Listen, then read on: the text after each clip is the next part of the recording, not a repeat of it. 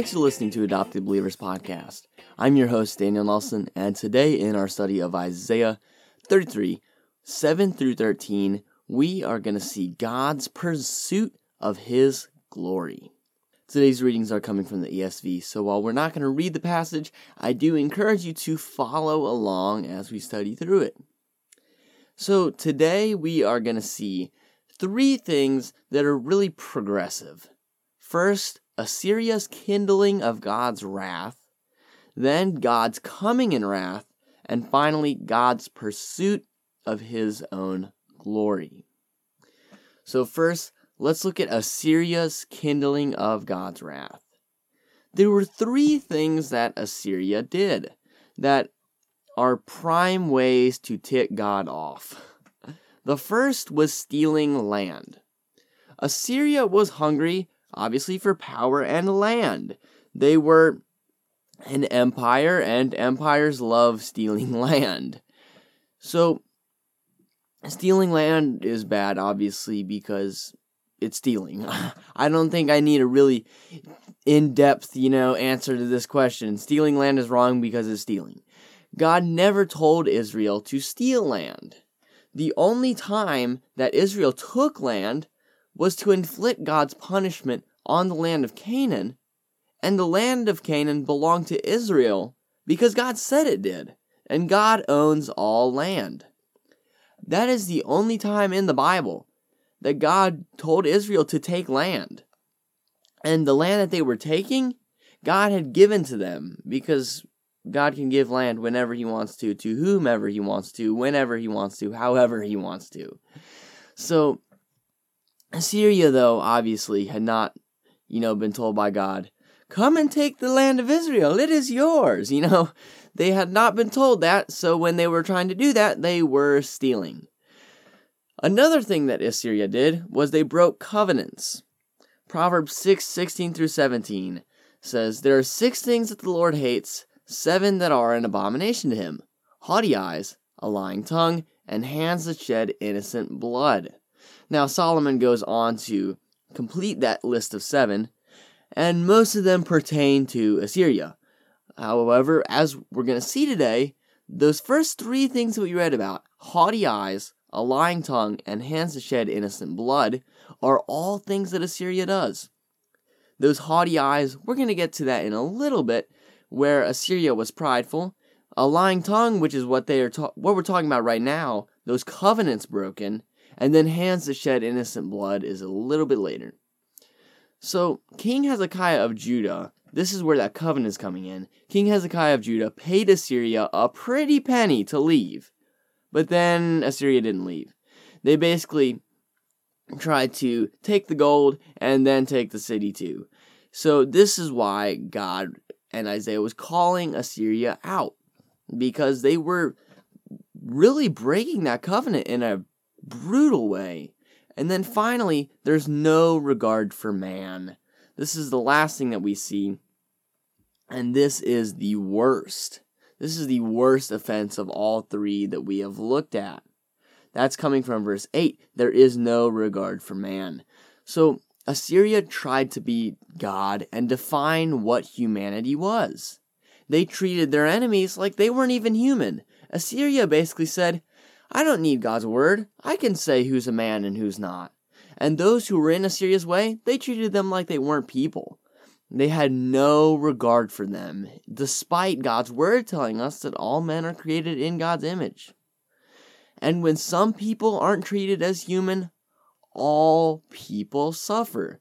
When man tries to take the definition of humanity into his own hands, it really crumbles. And we see this redefinition of humanity not only in Assyria, but even looking at today in America, we see this.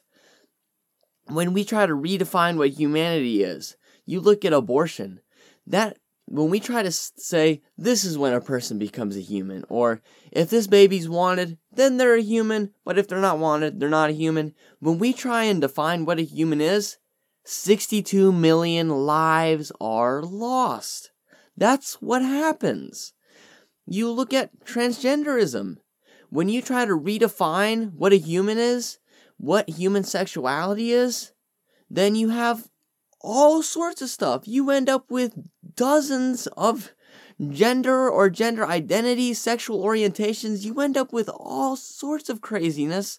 Why? Because we try to define what people are instead of looking to God's word. Next, we're going to look at God's coming in wrath.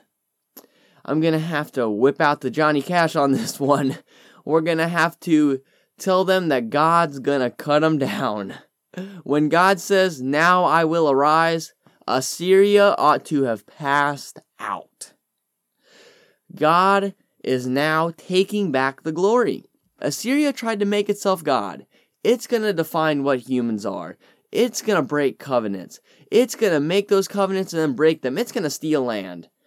Now, obviously, it failed to be God. God does not break covenants. God does not steal land. He owns all the land. God does not redefine humans. He defines humans. It's not a redefinition. God makes truth. God is love. God is the source of truth. Next, we are going to look at God's pursuit of his own glory. So, I talked about this a little bit and how God's taking back the glory. And so, this might make you a little uneasy. God's pursuing his own glory. However, this is not pride.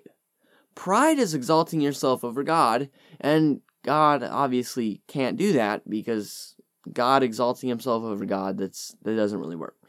This, however, is love. God is the most glorious and good thing that we can possibly look at. It's not a TV show. It's not social media. It's not other people. It's not even good things like family or jobs. The most glorious and good thing that we can look at is God. And how do we look at God? It's through the face of Jesus. God is showing love to us by revealing himself to us. There's nothing better that he can do for us. If God doesn't exalt himself above all, he's idolizing the world. It is in accordance with his name to make himself known. And finally, we see that God's glory is for the whole world to see. God isn't just showing himself to Israel. We see in Romans 1:20, for his invisible attributes, namely his eternal power and divine nature, have been clearly perceived ever since the creation of the world in the things that have been made. God has chosen to reveal himself to the whole world. The world doesn't deserve that.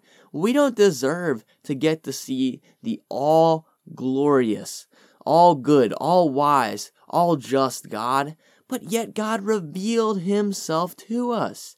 And for that, we need to worship him. And if we're not, we are in sin. So in conclusion, we saw first Assyria's kindling of God's wrath and the three ways in which they did this. Next, we saw God's coming in wrath and how God is taking back the glory that's due to him.